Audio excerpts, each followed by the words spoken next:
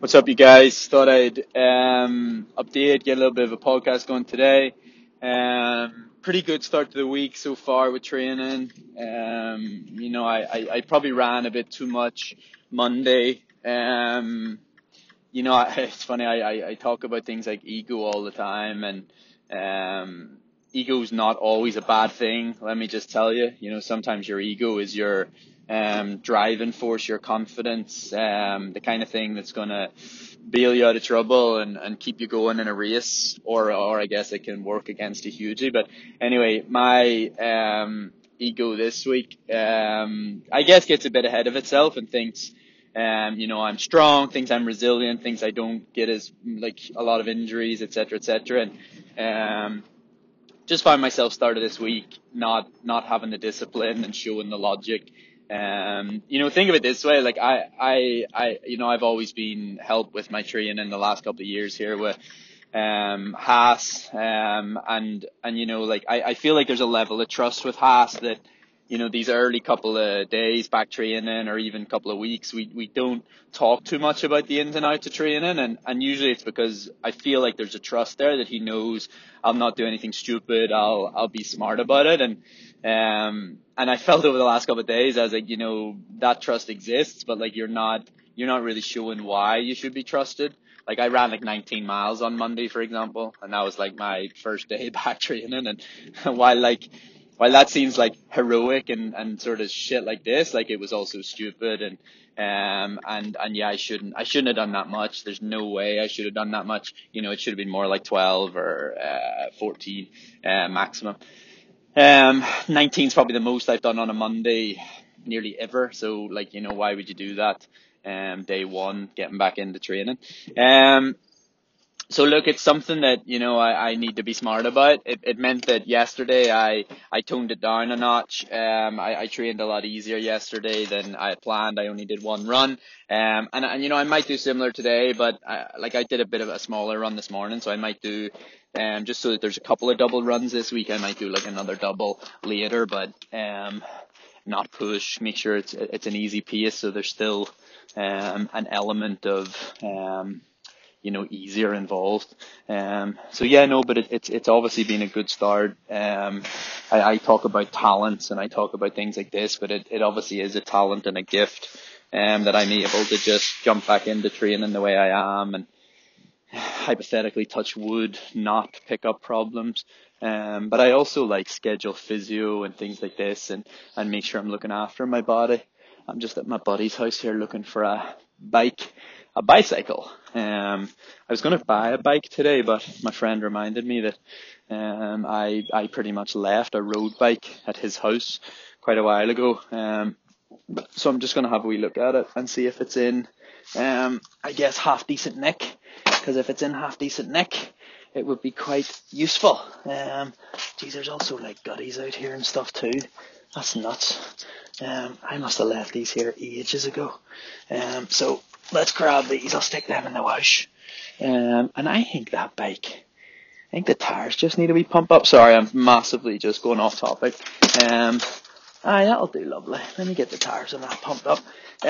So yeah, no, look guys, things are obviously in a pretty good place. Tuesday was good. Now I guess it's a case of just building things back up at a pace that doesn't become sort of detrimental. And like I told you guys that I don't take 2 full weeks off, because when I do start back, I like to be able to start back. I don't like having to mess around and not be able to. Even though everything works, brakes work. Okay, brakes don't work. Front brake works. I like to be able to somewhat crack on fairly quickly and not have to. A lot of people take a break, and then what they find is when they start back, they maybe pick up little niggles, little problems, and it's because you've went from doing nothing to all of a sudden doing something. So if you are taking a break in future, bear that in mind. That sense of he has a wee bike too. Interesting. That sense of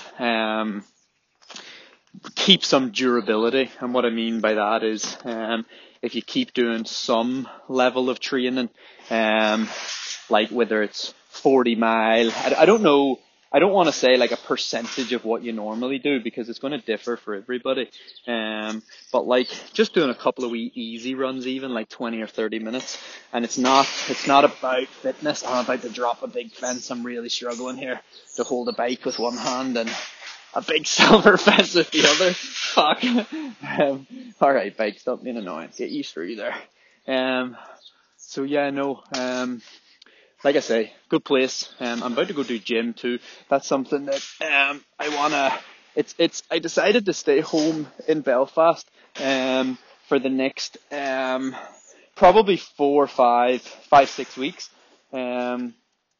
And the reason I sort of chose to do that, like irrelevant to the fact that I like being at home, and I kind of trust myself more to, I don't know, are we going to say like behave and not mess around and not like be super like poor discipline at the weekends and drinking and things like this. Like, of course I trust myself way more now. But also just because I want to work with the physio a bit more, doing a bit more sort of one-on-one work with the physio. And when I say physio, I don't just mean like staying injury free. You can work with a physio to, I guess, work on weaknesses, just like you would with S&C. But put it this way, like if you were to list all the things that you believe hold you back, so go through any marathon or 10K or any race that you've ever ran, and start to have a think about, did you get quad problems? Did you get a sore calf? Like, was your breathing bad? If you were to list all your weaknesses, and then put a strategy in place to like conquer those weaknesses, do you want to call it? Or like, I don't know, I like using the word exploit those weaknesses. Basically, figure out a way to make something that hypothetically was a weakness in the past and turn it into a strength. You're really putting yourself in a position to be successful. And a lot of people don't do that. A lot of people just be in fitness. So, they might have a bad day. They might race a little bit poorly in a marathon, and they'll probably just think it came down to fitness, or maybe they'll blame beers, or maybe they'll blame their weight or things like this. But actually, there's things we can work on that are probably far, far easier to work on, that would create a far bigger benefit almost, or payoff. Bike's definitely not going to fit in the car. I have a Mini Cooper and it's proving difficult. But like I'm telling you, there's probably things you could work on that often are a little bit, there we go, that'll do lovely. And I have nowhere to put my head, but that'll be alright. Yeah, like I'm telling you, probably areas you can work on first that might seem a bit tedious, whether it's Pilates, whether it's yoga, all the things I sort of talk about. But also physio, S&C. Physio isn't just about, I am carrying this injury, can you help me with it? Or I'm carrying this injury, why do I keep getting injured in this place? The physio can also be, I get diaphragm problems when I'm running. Can you watch me run? If I were to bring in video footage of me running, could you analyze that? Could you maybe give me some answers? Sorry, I'm absolutely stinking. And I am sorry that this podcast has been a bit start-stop, but I need to go give my bike a wee wash. It is a lovely bike though, I've got to tell you. I really liked when I bought it. For obvious reasons, it's a wee belter. But look, okay, right, I finished that. So now I can get back to full focus on my podcast, and I do apologize that I'm wandering. So yeah, I know, like, I decided to stay home. There's things I wanted to work on. I also believe that, I did that session on Tuesday with the physiologist, and there was just a massive level of control. And if one of the things I achieve between now and Boston is that in every session I do, I know for a fact that I'm working, you can use heart rate as a gauge for training, and I do a lot, especially when I'm at altitude, to slow me down and things like this. But lactate's actually really important too. Both in terms of like tracking progression and then like tracking control. If I'm doing sessions with, what I'm going to do is probably every 2 weeks, I'm going to be on that treadmill in Sinai doing a session that I know roughly what numbers I should be hitting. And then if I'm hitting numbers that are higher than what I should have been hitting, well then, I have to look at that and be like what was the goal here? Why did you allow those numbers to get too high? How could you have controlled that better next time? Or maybe during the session, you're getting data, you're getting feedback, you're getting numbers, and you're saying, okay, I need to slow things down a little bit today for whatever reason. And if that's one of the things I work on between now and Boston, making sure that every session, instead of every session getting faster, maybe in the past I've been doing it wrong. Obviously, I've not been doing it completely wrong, because look at results. Results are speaking for themselves at the minute. They're going really, really well. But there's always areas you can work on improving. And if I can improve, for example, something that sort of like not startled me, but something that was really interesting on Tuesday was, I was doing a mile or 2K, 6 minutes at 5:05 pace, and the first three were, lactate super consistent, 1.2, 1.3, 1.2, 1.3, around that roughly. Might have been like 1.4, but you get the point. Anyway, then I was doing 3 minutes recovery at 6 minute mile pace, and the purpose was to bring that lactate back down. And for the first like 5 reps, that worked really, really well, and that lactate was coming right back down to like 0.9, 0.9, 1.0, 0.9, 1.1, etc., etc. But then after rep 5, it was 1.3, which was the first. Probably you can track quite quickly that was the first point in the session that I wasn't recovering as well. Now, it's easy to see that I wasn't recovering as well because the rep before, my lactate had been slightly higher. So instead of 1.3, 1.4, it had been like 1.8. So then in the recovery, you're only bringing it down to 1.3. Then when I do the 6th rep, my lactate's still a bit higher, 1.7, but that's still perfectly fine for marathon. But interestingly enough, during the 3 minutes recovery at the very, very end of the session, I still do the 3 minutes at the end at 6 minute mile pace. It only went down to 1.5. So that's interesting because, at the start of the set, now that could have been an error because it happens. But it'll just be interesting the next time I do it. It'll be interesting. So that was 6 times 6 minutes. That's 36 minutes of effort around marathon pace. 6 times 6 minutes. I think the next time I do it, I go to 5 times 10 minutes roughly, or 5 times 9, I think it is, which will be like 45 minutes of effort at marathon effort instead of 36. But it is interesting. It'll be interesting, and I would probably predict some of the reason for the lactate jumping up was to do with me having a bit of a head cold, and you get hotter when you're in the gym, temperature rises and you start sweating a bit more and your body heat's going up, your core temperature's going up, etc., etc. But watch this space. I bet that the next time I do that and I do the 5 times 9, the lactate will be lower for longer. And I bet that recovery lactate comes down a little bit better. And it might not sort of go up to the likes of 1.5. It'll probably stay down at like 0.9 to 1.1. And that's the kind of thing we're wanting to track. Now, I was supposed to do 7 times 6 minutes, which would have been like 7 times 2K. But I just thought with the head cold, with me getting hotter on the treadmill, and with it being week 1, it was probably smart to call it. But yeah, I think there can be, I think some people worry too much about that level of control. Actually, no, I'm going to take that back. I'm going to take that back 1,000 times.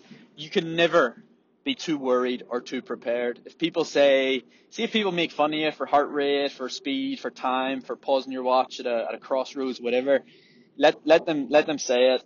We live in a different world now where running, I think, can be controlled way more. And as long as you have been set the right training and you've been set the right effort to work at, and then whatever means you want to use to make sure you stay in control of that and make sure you sit at the right effort, and by all means do it. I think running for too long has been categorized as, this old school and, just run without a watch, run by feel, blah, blah, blah. But we are blessed nowadays with such amazing technology that, why not use it?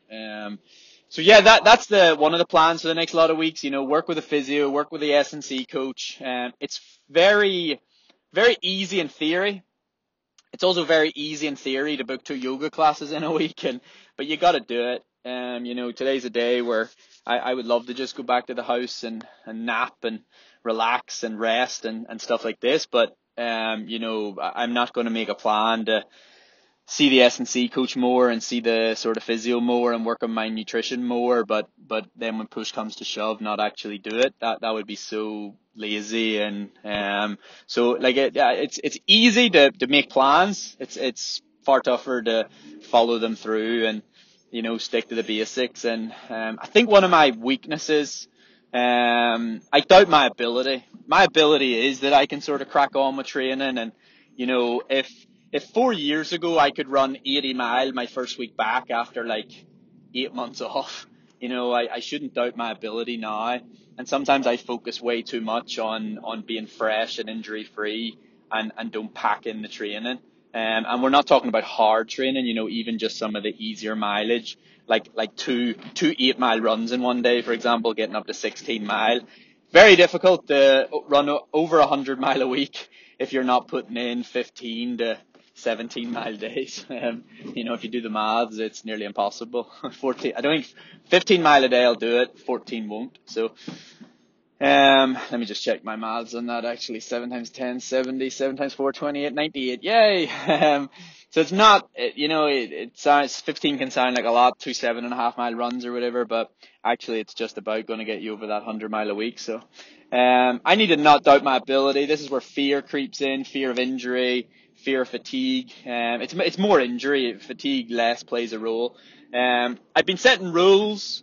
And one of my rules for the first week or two of training is, no miles under 7 minutes.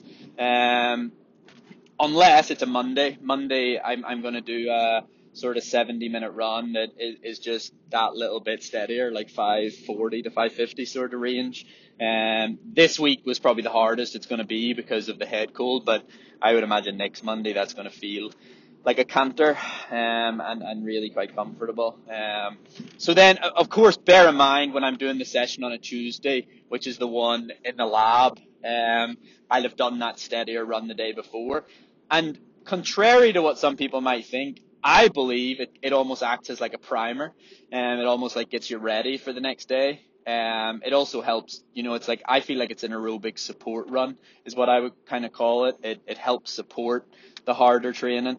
There's just not enough days in the week. I wish you could do your sort of longer, hillier, easy run on a Sunday and then have an easy day and then do your primer, and then do your session the next day, or even have another easy day and then do your session the next day. Unfortunately, there's not that many days in the week. And I also believe that we think running takes more out of us than it actually does. So we have this sort of belief that, 10-mile run or 12-mile run, actually, that was on Monday at 5:40 pace, somehow takes quite a lot out of us. But, my lactate or whatever it is, it's barely going above resting because you're still keeping your heart rate sub 150 sort of range. And, if you're racing marathons at 170, 165 to 170, 140 to 150, you're really not working that hard, I'm going to say. So no, I want to use my strengths, and that's the planning side of things. That's training execution. I want there to be a lot of discipline. One of my big goals for the next 3-4 months was physically being in way better shape. I want to lose weight. I think one of the reasons I struggled in Doha was carrying By the way, I did a skin fold test yesterday, and anyone that understands skin folds, my total, I did 7 skin folds, I believe, 7 or 8, and my total millimeters of body fat was 25. And the nutritionist said I think arguably it's the lowest she's ever seen. And given that I came in off a 2-week break, that's ridiculous. I must have had maybe only 4 on the Friday and then 4 Saturday. Fuck. I had 8 pints over the weekend. 4 Friday, when I was out and about, and 4 on Saturday at the rugby. That's quite a lot of Guinness. All those Chineses, I'm sure, didn't help, but the fact that after 2 weeks, so when I talk about losing weight, I cannot lose fat. I don't have fat to lose. She said if I did a DEXA scan, my body fat would probably be like 5 or 6%, which in a DEXA would be very low. So I don't have the luxury of having like fat to burn or anything like that.